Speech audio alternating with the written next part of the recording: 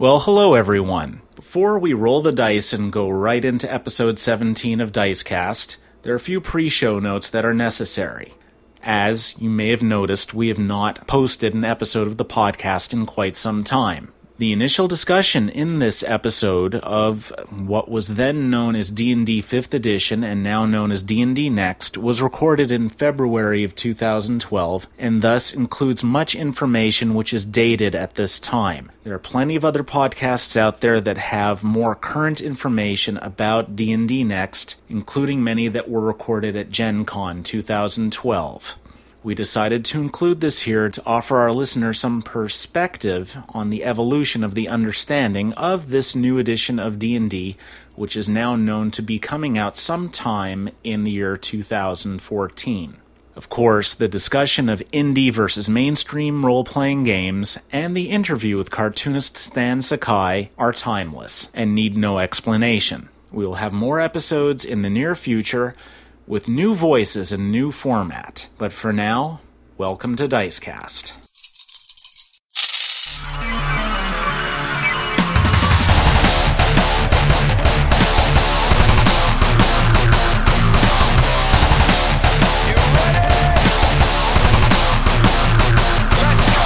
Episode 17, D&D, Indie RPGs, and Stan Sakai. Yeah! For those of you that want to know what we're all about, it's like this, y'all. This is 10% luck, 20% skill, 15% concentrated power of will, 5% pleasure, 50% pain, 100% reason to remember the name.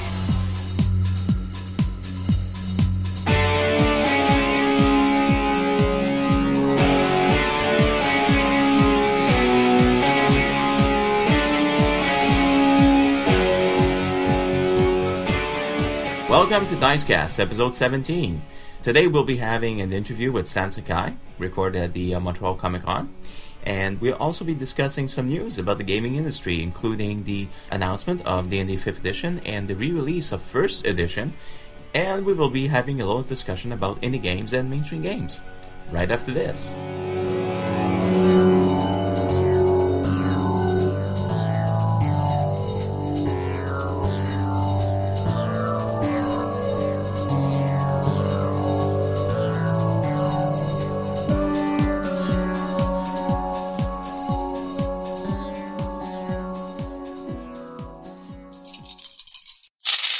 If you like this show, come on over to rpgpodcast.com, where you'll find dozens more great role-playing podcasts. So first off, we got the big news earlier in the month of January that Wizards of the Coast will be releasing a new edition of Dungeons & Dragons. They're not calling it 5th edition, but everybody online is. They're saying it's a new iteration of the D&D RPG. Some bloggers are sarcastically referring to it as D&D Next. All we know is that sometime in the next 2 years there will be a new edition of the Dungeons & Dragons role-playing game. Now, what makes this new is that sometime in the spring of 2012, the design process will be open to fans of the game. They will be taking design suggestions, rules variants, and other tweaks, things that the fans would like to see online through Wizards of the Coast's website and to incorporate them into the new edition. By Gen Con 2013, which will be August of that year, because Gen Con is always in August, they will have a draft of the rules publicly on display in some form or other, and most likely this means that the first books will come out in the spring of 2014. This is what happened in 2008 with D&D 4th edition. They announced the new edition at Gen Con 2007. Then it was in June of 2008 that the Player's Handbook for 4th Ed came out. July, it was the Dungeon Master's Guide. And August, it was the Monster Manual. So we can assume that there will be some sort of sequence like this. Generally speaking, it's safest to say that the next edition of D&D, whatever it's going to be called, will come out in the spring of 2014.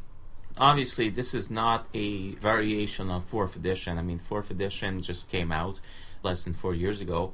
And then after that, it was discontinued, and now we have like D&D 4th Edition Essentials, Well, it wasn't really, which a lot of people sort of called 5th Edition or 4.5, but not really. It isn't really discontinued. I mean, Essentials is still considered 4th Edition here, but the funny thing is that Wizards of the Coast does plan to keep releasing stuff compatible with D&D 4th Edition right up to that time, and I don't know how well that's going to do for their sales. I mean, I remember back in 2004 when GURPS 4th Edition was first released. Steve Jackson Games was still releasing 3rd edition compatible books and supplements even after 4th edition came out, up to a year later. I think they still put out some 3rd edition compatible GURPS World War II books as recently as a year ago, a full 6 years after GURPS 4th edition was first released. But it's important that, yes, Essentials is like a new expression of the 4th edition rules, but it's still 4th edition.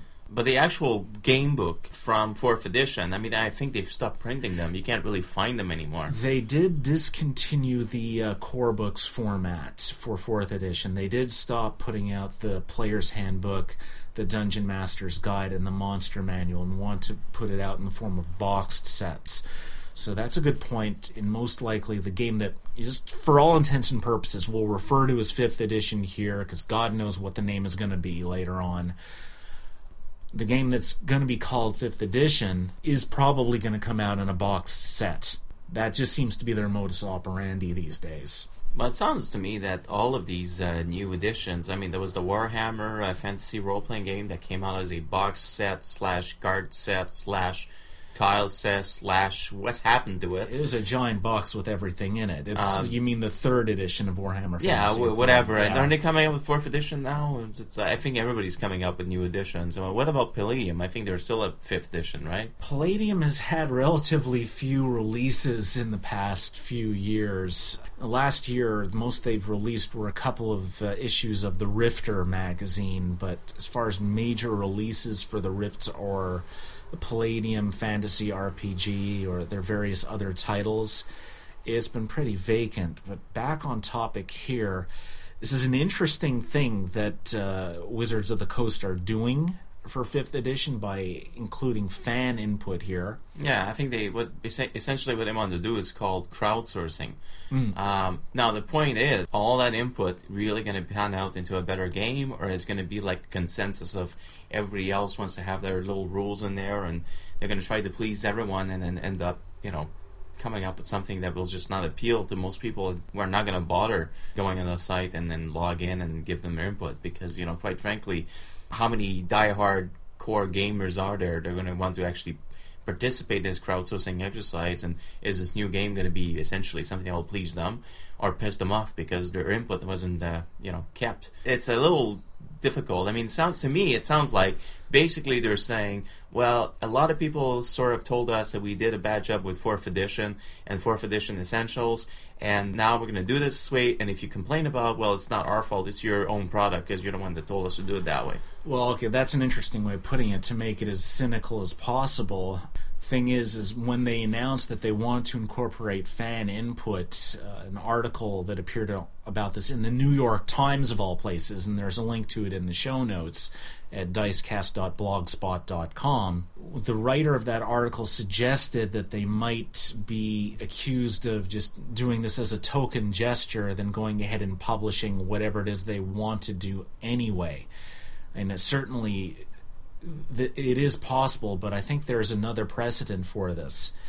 Around the time 4th Ed was released in 2008, Paizo Publishing announced that they were going to come out with the Pathfinder RPG, which would be a reimagining of D&D 3.5, incorporating certain changes to it as suggested by fans, and they did an open playtest of it. They put out the first book as a PDF on their site. They announced this at Gen Con, and over the course of the next year, they incorporated fan design ideas into the game that eventually became the official release of the Pathfinder RPG.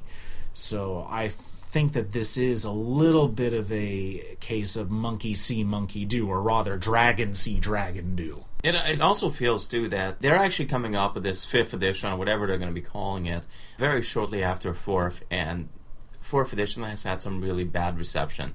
It splintered off the hobby. I mean, people are still playing 3.5. Now it's just like the 3.5 against the 4th ed, or 4th ed Essential. Or Pathfinder, which is technically more popular than 4th ed. And that sort of thing. And it sounds like they just went, okay, well, that thing just did not work at all. Let's just make a new game, and let's hope that we'll be able to get back on the curve. The other thing, too, is that there was a lot of, after 4th ed was announced, and a lot of people started playing 3.5 and so on, there's the whole Red Clone movement that sort of like happened, and now they're actually saying that they will release 1st edition AD&D, which basically is saying out there, hey, you know, we're putting out the same thing that you guys are putting out, all Red Clones, except we actually own this one. This is the other big bit of news here. This came out in late January, that Wizards of the Coast is going to reprint what they call limited premium versions of the original Advanced Dungeons & Dragons 1st edition books written by Gary Gygax, the Player's Handbook,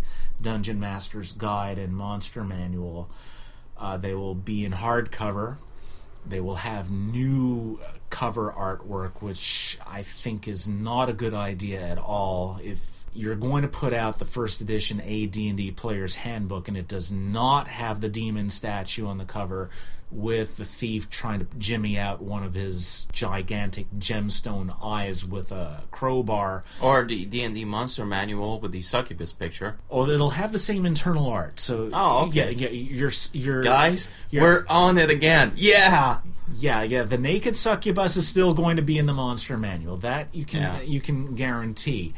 But I'm thinking of the giant Afridi on the cover of the Dungeon Master's Guide, or the demon statue on the Player's Handbook. It's got to be there, or it ain't the authentic 1st edition core book.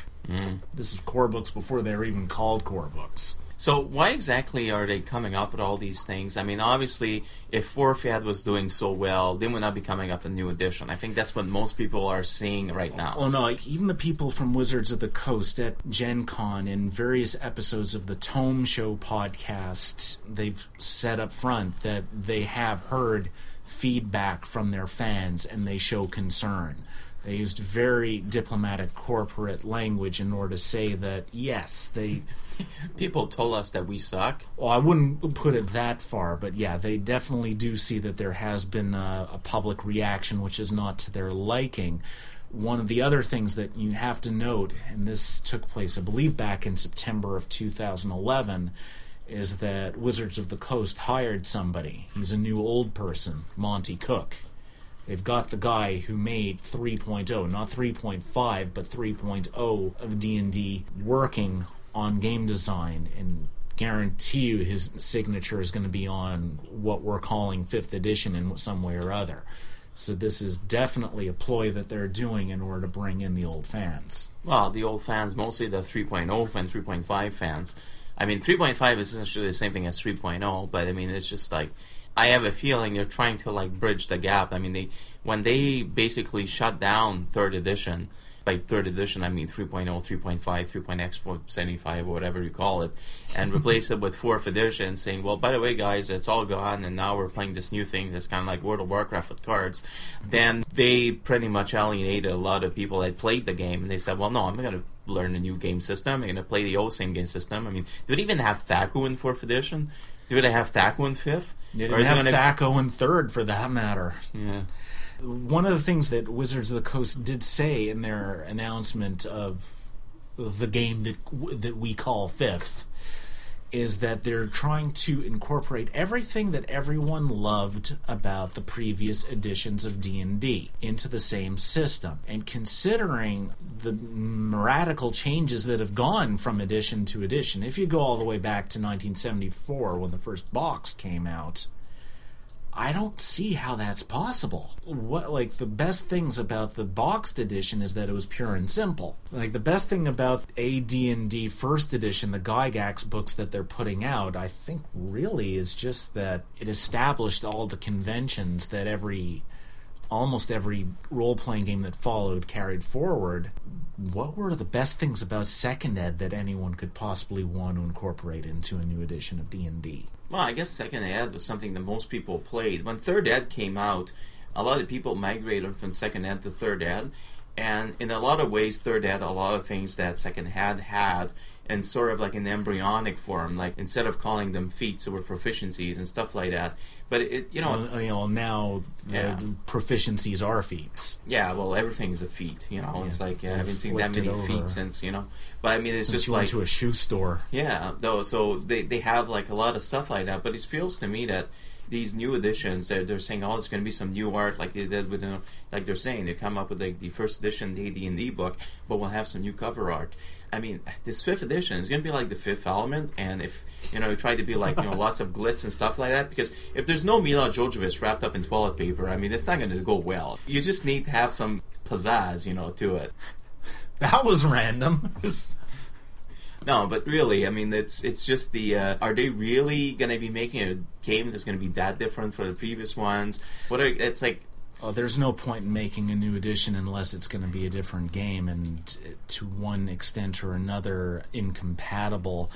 I think, though, something they should do is somehow create a way that you could upgrade your 4th Ed characters to the new edition. Because right now they're putting out 4th Ed books and supplements and stuff like that, and people are, I mean, as much as people like to say how much they dislike 4th edition, the people who are saying they dislike 4th edition are the people who are not playing it. You don't hear the unsilent majority out there, the people who are actually playing 4th Ed. They exist. Well, I mean, the thing is, they had the same problem with 3rd Ed going to 4th Ed. There was really no way to really converting your characters without changing a heck of a lot of stuff. And that's why a lot of people didn't make the change. Yeah, and now if they're coming up with 4th Ed to 5th Ed, are they expecting people from 3rd Ed to migrate from 3rd to 5th and skip 4th, and the people from 4th to just stay playing 4th? It seems like a lot of people are worried that it's going to splinter the hobby that much more. But I mean, it can't be that as bad as keeping 4th Ed right now, because a lot of people are playing 3rd Ed versus 4th Ed. There's a lot of really, they're playing Pathfinder. Well, 3rd Ed Pathfinder is the same thing, and all the red clones and all that sort of thing. And it seems to me that they're actually trying to get these people coming back and buying our 5th edition, quote unquote, or our re-edition of 1st Ed, trying to go back and get these people back to actually buying their stuff, because they're actually getting the stuff online with red clones and stuff like that. It seems, and the OpenGL and that sort of thing. It seems to me that they're actually realizing that with 4th Ed they actually went the wrong way, and they're trying to get back in the game. Well, that, like you mentioned, the OGL, the Open Gaming License, and that is a valid point here. One of the things that people were hotly speculating at the time that 4th Ed was announced was the regime under which it would be licensed, and we had no hint of it until basically I think it was a month before the 4th edition Player's Handbook came out, and the GSL, the game system license under which 4th Ed was released, was radically different from the OGL. It was no longer, the rules are here, you can do what you want with them, and you can put them into your book if you want, as long as you have this license notice. No, you are allowed only to refer to the rules using specified approved terminology listed in our system reference document, and you may not include page numbers of the core books. That was like a real killer there. So the regime, the licensing regime under which the next edition comes out, is anybody's guess. If they're truly going to pander to the fans, or rather actually do what the fans want and what the developers want for that matter, they'll go back to the OGL. Or maybe they'll just release it as a standard book, no OGL, no DSL, no ASL, no whatever acronyms. That'll shoot them. That's shooting themselves in the foot, because what gave them market dominance, what made D&D 3rd edition something so powerful that even they couldn't defeat it, was the open licensing scheme. But at the same time, one of the reasons I think they went for 4th edition was because there were too many people putting out 3rd edition type of stuff. And a lot of the supplements were so bad that it got to a point where the moment you saw D20 on the cover, people just, the stores didn't want to carry it because they know that's not going to sell. Well, this is true. Hasbro's annual report that was released covering the year of 2006, possibly 2007, did not mention Dungeons & Dragons at all. It mentions Wizards of the Coast as a brand, not as a wholly owned subsidiary. But in the appendix to it, they did say that certain of their products have experienced competition from startup companies with a low overhead and low operating costs. And they might or might not have mentioned licensed products. That is a cryptic reference to the D&D third-party developers. And this was identified by Hasbro, because remember, Hasbro is the owner of Wizards of the Coast, ultimately the creator of D&D. It's possible that somebody at Hasbro's corporate headquarters in Providence, Rhode Island, saw this going on and wanted to put it to a stop. As for the reason why the AD&D first edition core books, Player's Handbook, Dungeon Master's Guide, Monster Manual, are going to be re-released, certainly the people at Wizards of the Coast are aware of the success of the Ret clones. There's no denying that they are aware of Osric, Labyrinth Lord, and other Ret clones. But the reason that is given for the release of these books is to benefit the Gygax Memorial Fund. This is a charity that was set up by the late Gary Gygax's widow, Gail Gygax, to build memorial for Gary Gygax in the library park in Lake Geneva, Wisconsin. So this is why they're doing it. That whole discussion about 5th edition also brings up the issue of the so-called mainstream games versus indie games. Because there's been a lot of role-playing games out there that are being made on a shoestring budget, and you have like the classical publishers like, Wizard of the Coast, which used to be TSR and that sort of thing, and the people making Call of Cthulhu, Chaosium, and so on. Those sort of like the old mainstream games, and then now we have like these indie games that are coming out, and we see that there's a lot of people like maybe playing them, maybe not playing them, and there's a lot of people sort of abandoning mainstream games because they've just gone to a point where they're targeting younger audiences. They're sort of like ignoring the old guard, I guess. So I guess we maybe can talk a little bit about that. I mean, first of all, what exactly is an indie game? It's really hard to define what an indie RPG is. There's no official definition, even by the people who market games as indie. Most broadly, what is said is that these are games that are produced by the authors, that there is no board of directors involved. The trouble is there are very few games that have like a giant board of directors or giant development teams anyway.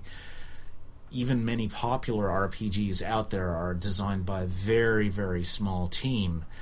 And also, the outlets that sell indie RPGs, most famously being Indie Press Revolution, also known as IPR, is now owned by the company that also owns Hero Games, who recently announced that they're no longer producing the Hero System RPG in any significant capacity and are concentrating solely on IPR, or as much as possible on IPR, presumably because that's where there's more profit. Yet if you look at some of the stuff that's available at IPR, you'll see Kobold Quarterly, you'll see Pathfinder stuff. That's as un-indie as you can possibly get because Pathfinder is the most popular RPG out there. I don't think indie has something to do with popularity. I guess the whole idea behind the indie game is that they're independent. Now, in a hobby like, the game hobby like this one, everybody's pretty much an independent. TSR was probably considered an independent production company when it started out. You're talking about some people making some game that doesn't use a board, use some dice, imagination. It comes in the form of books, maybe box sets, with still no boards. It was as independent as it used to be, like back in the 70s. Yeah, they were the original independent publisher in the game industry. This is true. I guess what a lot of people define as indie game is not something that coming up with a game system or a setting that is so out there, out of left field, that it's different from the so-called mainstream. Of course, mainstream being like, fantasy role-playing game, go in the dungeon, kill monsters, steal their treasure, that sort of thing. Or, typical, sci-fi setting. To some extent, you could even call Traveller an indie RPG, because there's a lot of people who play Traveller, but when it came out, it was really different from, let's say, Gamma World or the other stuff. It was, I think, more and more we're seeing these independent games are trying to go into territories that usually don't get touched on by all the other game companies. And so they cover things that are really out there, but some of them actually do very well, like Mouse Guard. I mean, you wouldn't think that, if you told me, oh, I've got this role-playing game, it's called Mouse Guard, it plays like this and like that, and I go, okay. But chances are, you'd think, okay, well, that's an independent RPG, but now it's really popular, won some awards. It actually won the Origins Award for Best New RPG the same year that D&D 4th Ed came out. And so you ask yourself, is that an independent RPG or is that a mainstream RPG? I think it's kind of blurring the lines. I think the problem is with indie games is that a lot of people associate indie games with sort of like the PDF that's sort of like put together very quickly with some clip art and still some typos in the text and some rules that haven't really been fully play tested. In other words, the people who use the word indie as a pejorative almost. Yeah, well, I think a lot of people will use indie as a pejorative, thinking of these games, and then there are some other games that are really good, or some games are sort of in between. They're not as bad as some of the games that haven't really been play tested, but they're not as good as some of the other games that have like tons of people working on it and lots of art. It's kind of hard to tell what's an indie game, what isn't. Sometimes I find that a lot of the indie games too, they use terms like we're a storytelling game, and of course storytelling was the big thing for White Wolf when it started out, and now people are saying, oh, it's a storytelling game, and then people look at it and they go, well, how do you say it's a storytelling game? I don't see that at all. Reading your rules, you seem to be just using this as a buzzword to actually make it sound like you've created something that's original, but really it's nothing more than just another fantasy game. So it's kind of hard because I guess people associate mainstream with things that sells very well. But unfortunately, like role-playing games are not being mainstream right now. It's mostly board games and card games like Yu-Gi-Oh! So, like, what's the difference between indie and mainstream? It seems a little bit difficult to tell these days, except maybe quality. What you're saying there is true about, like, the sales for sure. The industry sales stats that come out at websites like ICV2 imply very strongly that the only area of the hobby games industry that is growing in sales are board games, specifically the Euro-style board games. Collectible card games are still a good seller, but they're not growing. Miniatures, in terms of simply, Warhammer or the Privateer Press products like War Machine, those are selling, but again, no growth. RPGs are not growing and they're not selling well. It's only the board games that are selling well.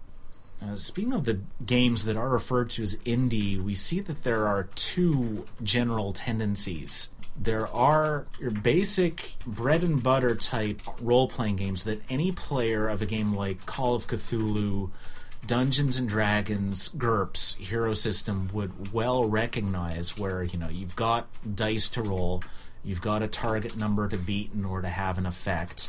The game master creates the story, and the players participate in the story and show how it unfolds. And within that category, at least among the indie games, you have things like, Mouse Guard, like the various Fate system games like Spirit of the Century or the Dresden Files RPG, and like Colonial Gothic by Rogue Games. These are all basic RPGs that would be recognizable to anyone. Then you've got other ones that are just way, way out there, and the main tendency that we see them going to is getting rid of, or at least diminishing, the role of the game master. Well, it depends. I have a feeling that a lot of indie games will try to do things that are different. There's some games that take the notion that the whole point of rolling dice and stuff like that, and having like some random, you look inside a drawer and you roll to see if you find anything, and then you either find something, you find nothing. And the whole point that some people are actually putting out now when they're making indie games, saying, well, why do you care whether or not you roll? Either you find something or you don't find something. That's the important thing. They're actually getting away with some of the rules that are involved in these games. There's some other games that actually are trying to find ways of using different things. I mean, one interesting game system that came out, and I guess it wasn't an indie game, but it'd be called indie game if it was being done now, would be like the Weird West gaming system, which used the cards and the chips and the poker chips. It was actually became mainstream because it was basically that popular, and it actually came out in books. Who put this game out? That was Pinnacle Entertainment. Okay. It was Deadlands, the role-playing game. And that game used cards, poker cards, and chips as part of its game mechanics. And it worked well with the feeling of the game, which was like Western, which again was not a traditional role-playing game setting.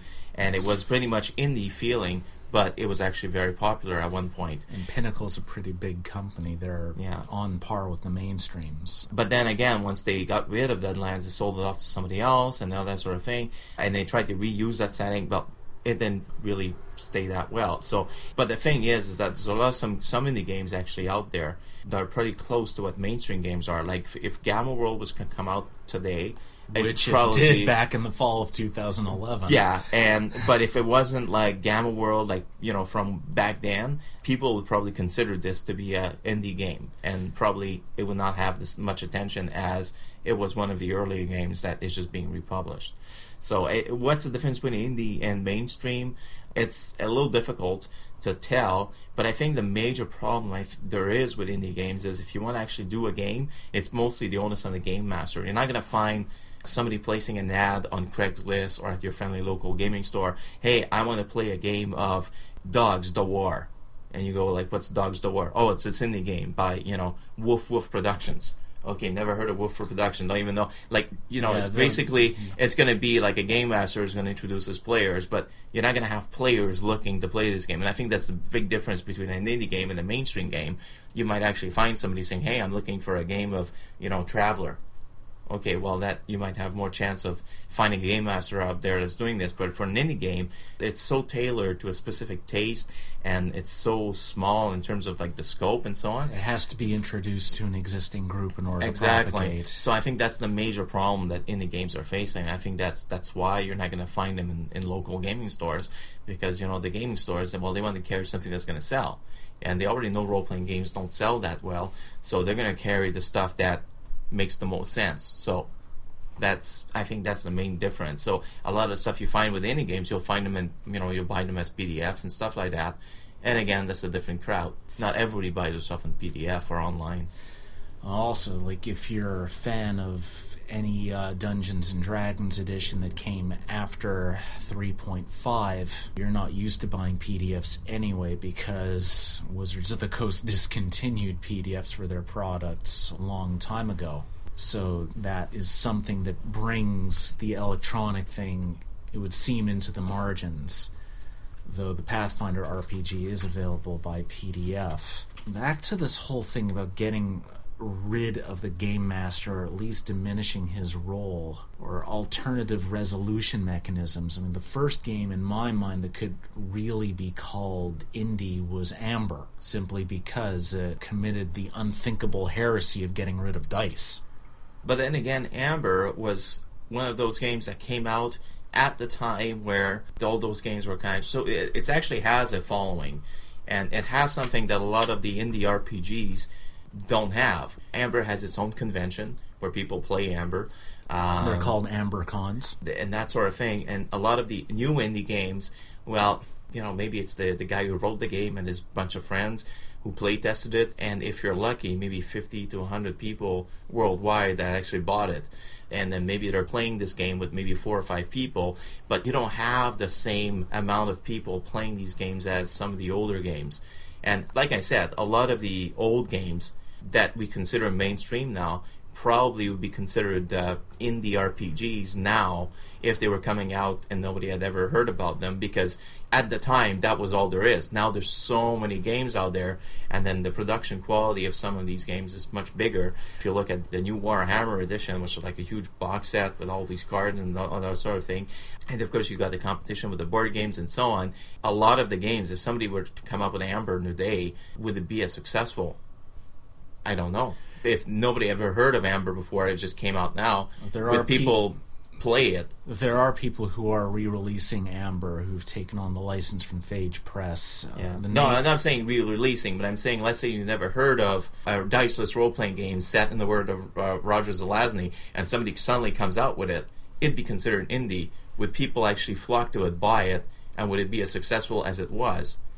I'm not sure. People would just say, "Oh, it's available in PDF only." The market certainly isn't as open-minded as it used to be. It was easier for Eric Wujcik with Amber Diceless to get his foot in the door way back in the day. This is true. But what about other games that break the mold, or at least try to break the mold of the whole I game master, I in charge, you player, you do as I say sort of thing? There's one game that, there's actually one or two games out there, but was one of them that is as indie as you can get, which is called Panty Explosion. And it sounds like a bad title, and it's not as bad as the title sounds. It's basically you're playing Japanese schoolgirls with psychic powers trying to find the evil powers. But the title is supposed to be a spoof on bad translation in some manga, right? Something like that. But the thing is that the game itself sort of does away with the whole concept of the game master and the players. It's more like an interactive storytelling thing. It has a lot of interplay between the players and the game master. The problem is that it does away with what you would consider to be a lot of the tropes of a role-playing game. So the stats and all that sort of thing, everything is replaced by words, everything is replaced by the aspects of the way that you, like even the combats and people have an input in the way things are happening. It's very out there in terms of like experimental, but when you actually try to play it, it's really hard to wrap your mind around it because it's so different from what you're used to. And a lot of people will like it because it is that different, but a lot of people will probably be put off. So games like this that sort of try to change the way that you traditionally play role-playing games, those are what people really view as indie games. Some of them are interesting, but at the same time, it's that much harder to actually get some people. And it's hard enough to convince people that have never played RPGs before to actually start playing into a campaign or trying out the game. So imagine having a game that is so far out that even the people who play RPGs are not exactly, drawn to it. So imagine like trying to promote the hobby with something like that. So I have a feeling that a lot of the things that differentiate indie RPGs from mainstream is that mainstream, they'll talk about it on the Stephen Colbert Show, but indie RPGs will talk about on RPG.net. It does play to a more hardcore audience. At the very least, the mainstream RPGs will have been heard of by people in the general public at large who don't play RPGs at all. I mean, so far there's still only one game like that. That would be Dungeons and Dragons. And in that sense, every game that isn't D&D is technically indie. Well, not necessarily. I mean, Call of Cthulhu is not considered like an indie. Delta Green might have started as an indie game, but it got so much recognition that it sort of like became part of the mainstream. Delta Green being paid in publishing. But then you have like games like Trail of Cthulhu that are basically taking the Call of Cthulhu game and then adding out their own thing. And it has a very indie feeling, but it's more like mainstream just because maybe of the subject title, because it's tied into an existing role-playing game out there. But when you have like a game that really goes out there and creates a totally new world, like playing cats who are, trying to save the world, you're playing Mouse Guard. You're referring to actually a couple of RPGs out there that are both called Cat. Of course, you've got some games too that are tailored to like the furries crowd and so on, that you play an actual animal. But the whole idea is that you have things like these games that are so different from what you're used to play. You know, there's no fighter, mage, and that sort of thing.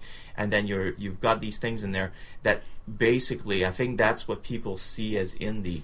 Because quite frankly, there's nothing worse than having, you know, I can make a version of D&D that has nothing to do with D&D. It's the same thing. It has nothing really original. And I could say it's indie because, you know, I'm not a major publishing house and I just put it out. But then again, it's just the exact same thing as something else. So what indie really do have is they're trying to actually go towards a niche and trying to do something that's outside of there, you know? Because not, you know, if it's just going to be more of the same, except, you know, without the same quality as what the other people have printed, you know, what's the point? The other tendency that you see among indie RPGs is that very often the game system is tied in with the genre and the setting intimately, such that the system cannot be used for anything else. Well, I mean, there's some indie games. I mean, Fudge RPG, it started off as an indie game. I mean, it wasn't like a major mainstream thing. At a time it was the biggest. But it's still a indie universal RPG. game, yeah. Yeah, it is. I mean, the Fate system, which powers Spirit of the Century and the Dresden Files RPG,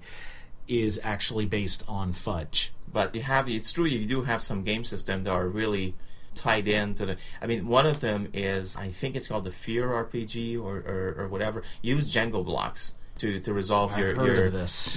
To resolve your combats or your actions. And the whole point is that instead of just rolling a die and you pull a block. Yeah, you pull a block. And of course the idea is if I roll a die, well, once I rolled it, after that everything goes, you know, it's just luck. Yeah, but you if can I roll pull again and get the same result Yeah. later on or get something Yeah. totally different. But if you pull a block... and the thing falls down, well, of course, you're the only one to blame. So it actually adds a little bit more tension to the thing. And that was an interesting mechanic. Can you use this to run anything? I don't know. Probably I'd have a hard time seeing how you can play a D&D game that way. But it worked well for that particular sort of indie. And then there's a lot of indie games, too, out there that I would say are kind of like joke RPGs, like Joint and Drivers. I mean, who the hell... Oh my god, that one. Yeah, who the hell would actually play that? I mean, it's it's borderline offensive. Tell our listeners what Joints and Jivers is about. This deserves some discussion. As far as I can tell, it's basically a game that's set against the stories that you would see in black exploitation films from the 70s. Shaft being one of them, but of course I'm talking about some of the grungier ones. It's kind of one of those games that you go like, I can't see anybody really playing it. It's fun to read because, you know, it's just like, oh my god, what the hell did anybody think writing this thing? Is this a joke? It's like another one. It does have a playable system. It does have a playable system, just like Human-Occupied Landfill. Hull also has a useful system. But no character generation rules in Hull. Yeah, but then the thing is that at least Hull, you could probably play it and not sound like a complete racist. Joint and Drivers, it's just out there, you know. It's like it's not cool, man. But I mean, you know, both are kind of like indie sort of like feel because, you know, they're exploring something that you've, you know, haven't really seen. But then again, can you really make a long-term campaign with it? That's the other problem. You know, that actually raises an interesting point here. The settings for so many indie RPGs are so idiosyncratic, and I mean, because they're not traditional role-playing genres. I mean, you've got games like Dogs in the Vineyard, Mouse Guard, Cat, Stealing Away Jordan, and so many that really do use such unique, very specific settings.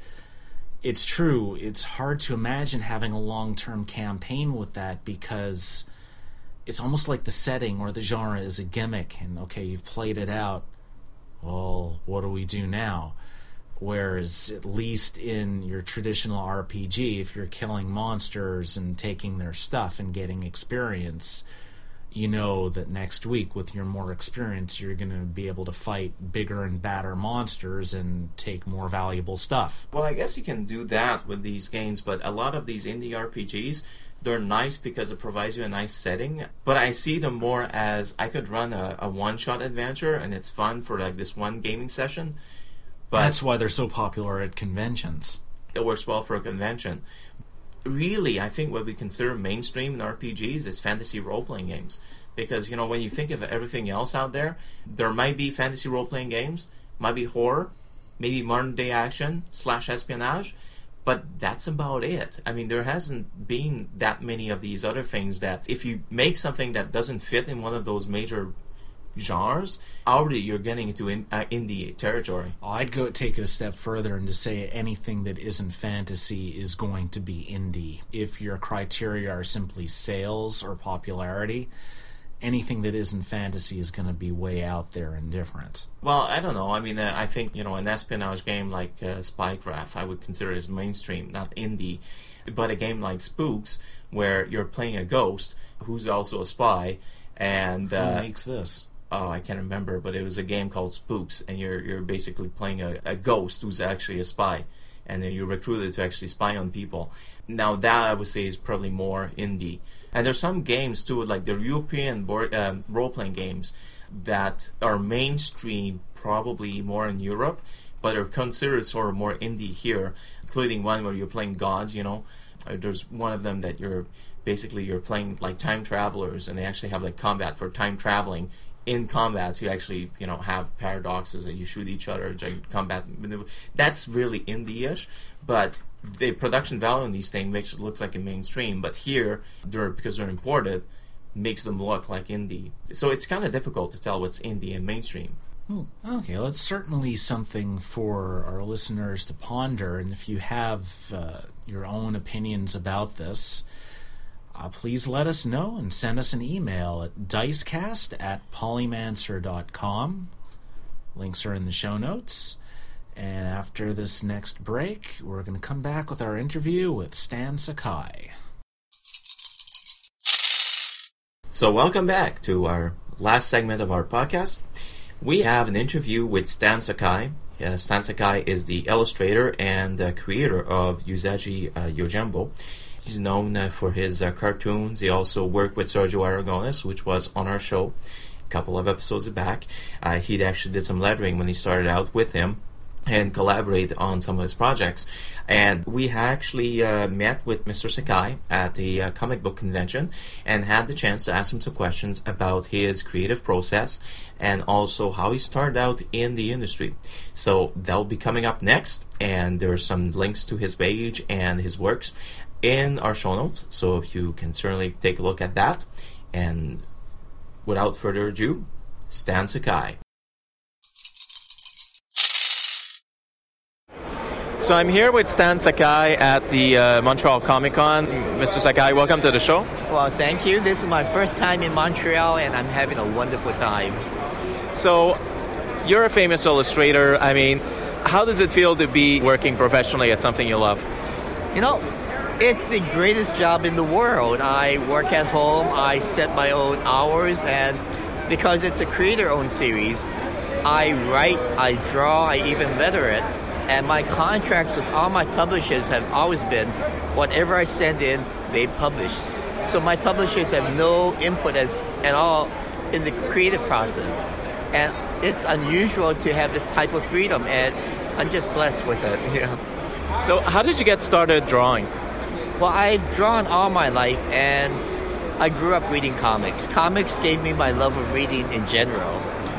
And as I got older, I took art classes, and I wanted to do a series, comic book series, inspired by the life of a real samurai named Miyamoto Musashi. But one day I just drew a rabbit in my sketchbook with his ear tied up into a chonmage and samurai topknot, and that's how Usagi was born. And I moved from Hawaii to Los Angeles, and through the grapevine, I heard of a guy in Seattle who wanted to publish a comic book, but not having enough work. So I submitted a short feature. He published it, and then Usagi appeared in the second issue of Albedo #2. And Usagi's been around ever since. And how long ago was that? That was 27 years ago. And did you think that when you started doing that it would still be out there at 27 years after? Did you see it where it is today? And did you anticipate the success that the series would have? Oh, no, not at all. I was more concerned with what can I do for the next issue. I wasn't thinking of years in advance. But now, because Usagi's been around for a while, I'm laying down groundwork for stories that I won't tell for another 2, 3, or sometimes even 4 years from now. In terms of how you actually draw, do you have a particular technique that you use to draw and the way that you sort of lay things on a page? Well, because I do the stories myself, I do the writing as well. I first outline a story. And from the outline, I do a thumbnail drawings, little squares representing a page of comic book art.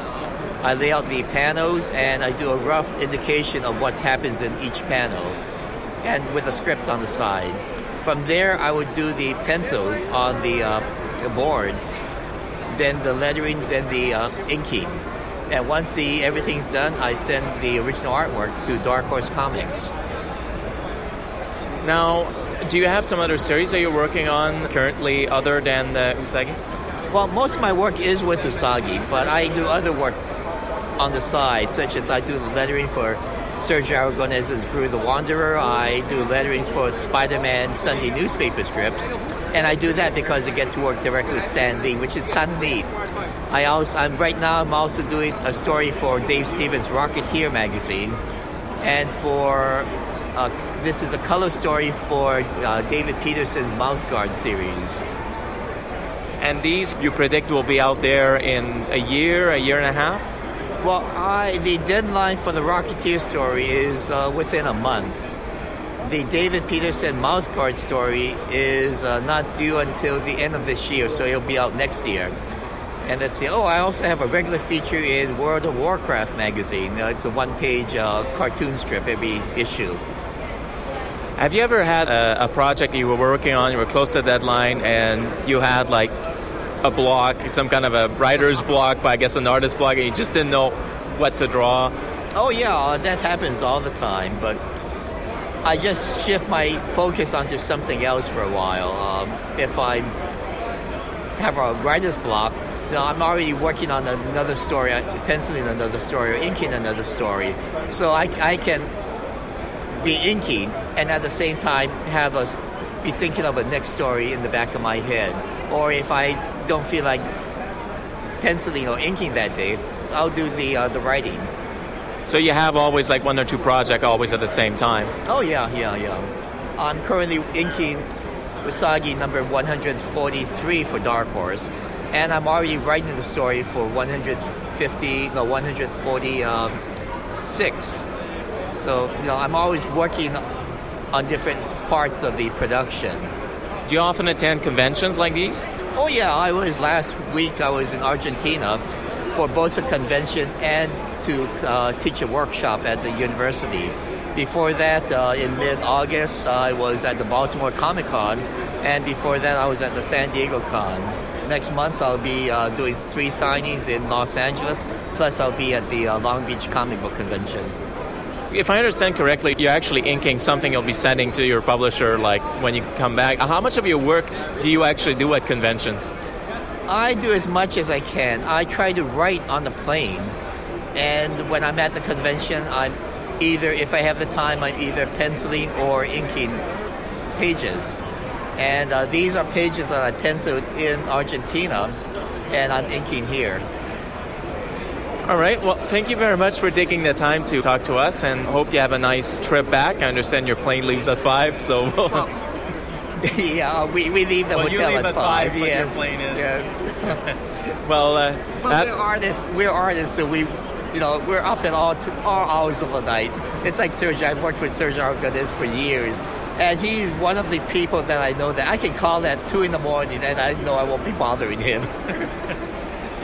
Well, I hope you have a nice flight back home, and wishing you a good stay in Montreal. Well, thank you. I really wish I could see more of the city, but I've got to get home and work. Thank you. Well, thank you.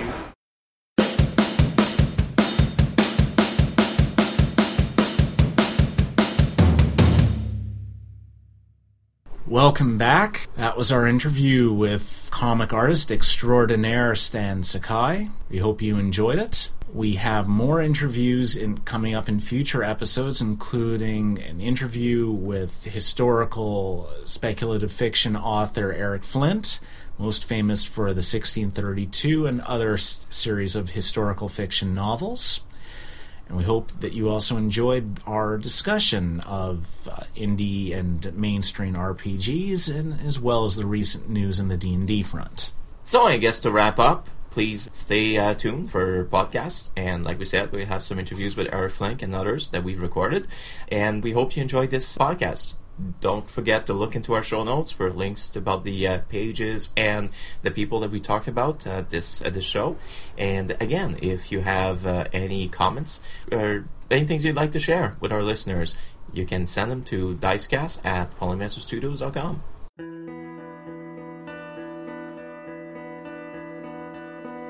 Well, that's all the time we have for this episode. You can find out more about who we are and what we do at our websites, www.polymancer.com, and our main corporate website, www.polymancerstudios.com. You can join us on Facebook at facebook.com/polymancer, or follow us on Twitter @polymancer.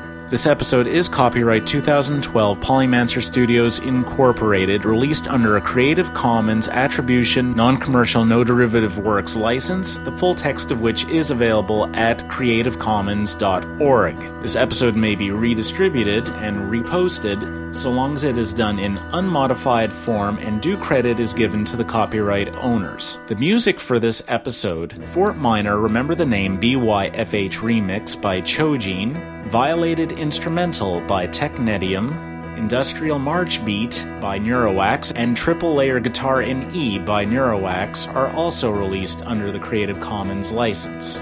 Dicecast is a trademark of Polymancer Studios Incorporated. Polymancer is a registered trademark of Polymancer Studios Incorporated. Thank you for listening to the Dicecast.